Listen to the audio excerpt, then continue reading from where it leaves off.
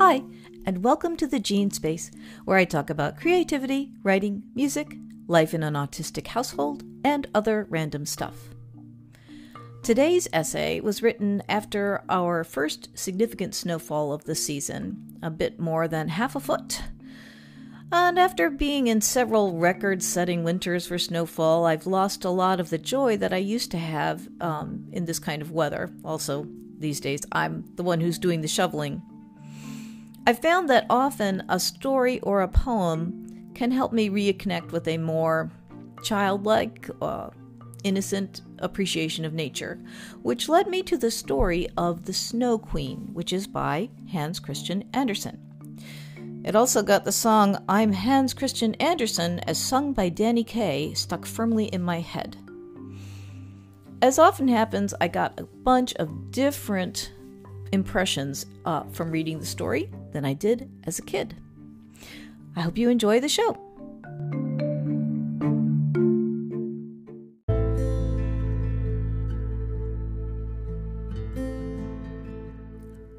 Mother Nature's been changing up her look.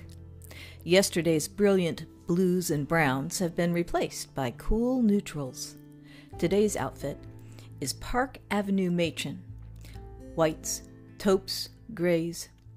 Even the gaudy crimson of the fire hydrant across the street has been muted to a brick brown. The tree branches bend and tremble under its weight.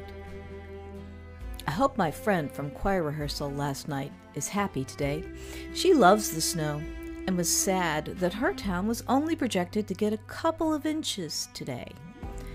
But the weather people on TV this morning said the totals everywhere are going to be quite a bit bigger than predicted. The snow is heavy, but there's no wind. Maybe there's a way to recapture my long-lost snow delight. The world is quiet, except for when the plows drive by. Noisy mechanical things, breaking the mood. It's Snow Queen weather. By the time I first read Hans Christian Andersen's story of the Snow Queen, at around age 9, I was already primed to see her as a villain. That's what C.S. Lewis made of her in the Narnia stories, the white witch who forced endless winter and no Christmas. On today's reread, I have a different opinion. My favorite part of the story is still the bit at the beginning. A wicked hobgoblin who runs a school invents a magnifying glass. Things viewed through the glass seem distorted and ugly, making the viewer sad. The hobgoblin has great success spreading despair and cynicism all over the earth. But then he decides to fly the glass up to the heavens to take a look at the angels. And the glass slips through his fingers and falls back to earth, breaking into millions of fragments. It's just chance, apparently, that as these fragments float around the atmosphere, they sometimes make their way into people's eyes or hearts. A bit in the heart is the more dangerous and often fatal. Kay and Gerda are childhood friends who love roses, one another, and the stories told by Kay's grandmother. One story is about the Snow Queen, who commands the snow bees. She is the largest of them all and never remains on earth, but flies up to the dark clouds, Grandma tells the children. Often at midnight, she flies through the streets of the town and looks in at the windows. And then the ice freezes on the panes into wonderful shapes that look like flowers and castles.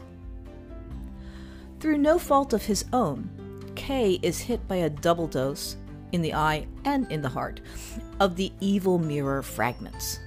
Soon he can't appreciate natural beauty, and he becomes absorbed instead in academic studies, arithmetic and microscopy.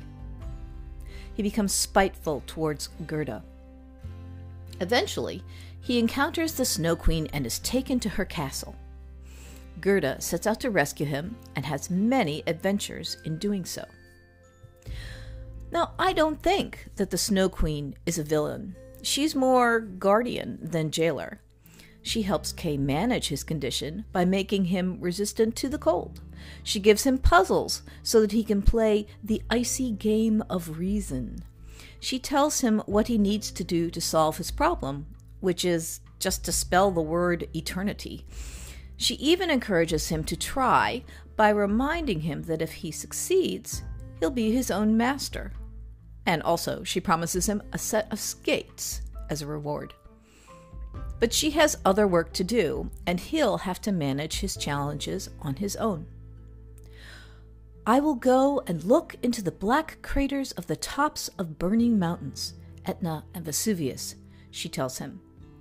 I shall make them look white, which will be good for them and for the lemons and the grapes.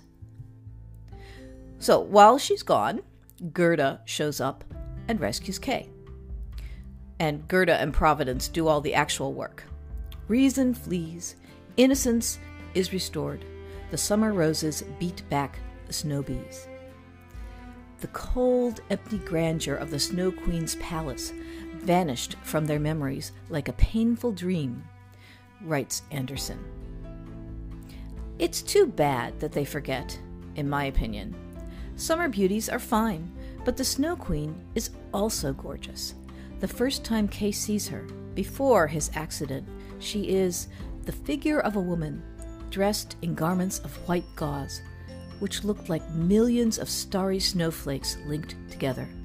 She was alive, and her eyes sparkled like bright stars, but there was neither peace nor rest in their glance.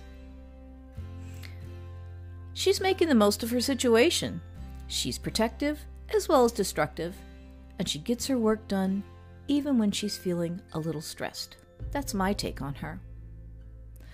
The snow outside continues steady, like a slow-motion waterfall. I listen for hoof clops and the squeak of sledge runners on the snow. If the Snow Queen, in her gauze and furs, stopped for me, would I go for a ride? Not knowing the risks or the destination? Yes, I would.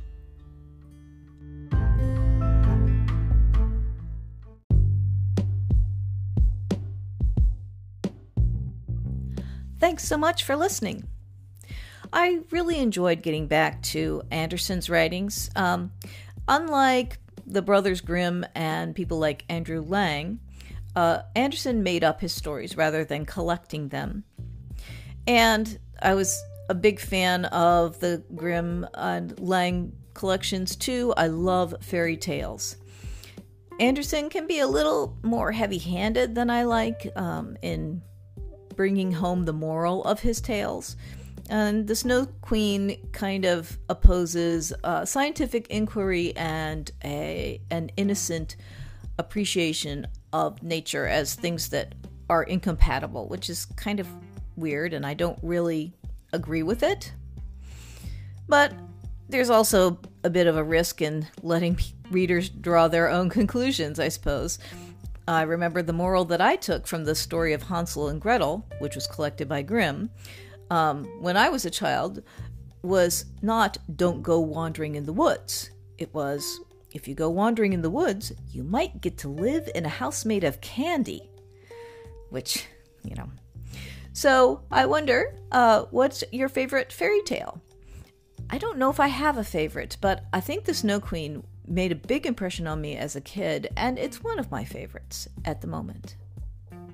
You can check out this podcast as a blog on my WordPress page. There's a link in the description box. If you'd like to support this show, that would also be awesome. There's a donations button on the homepage. Until next time, be well.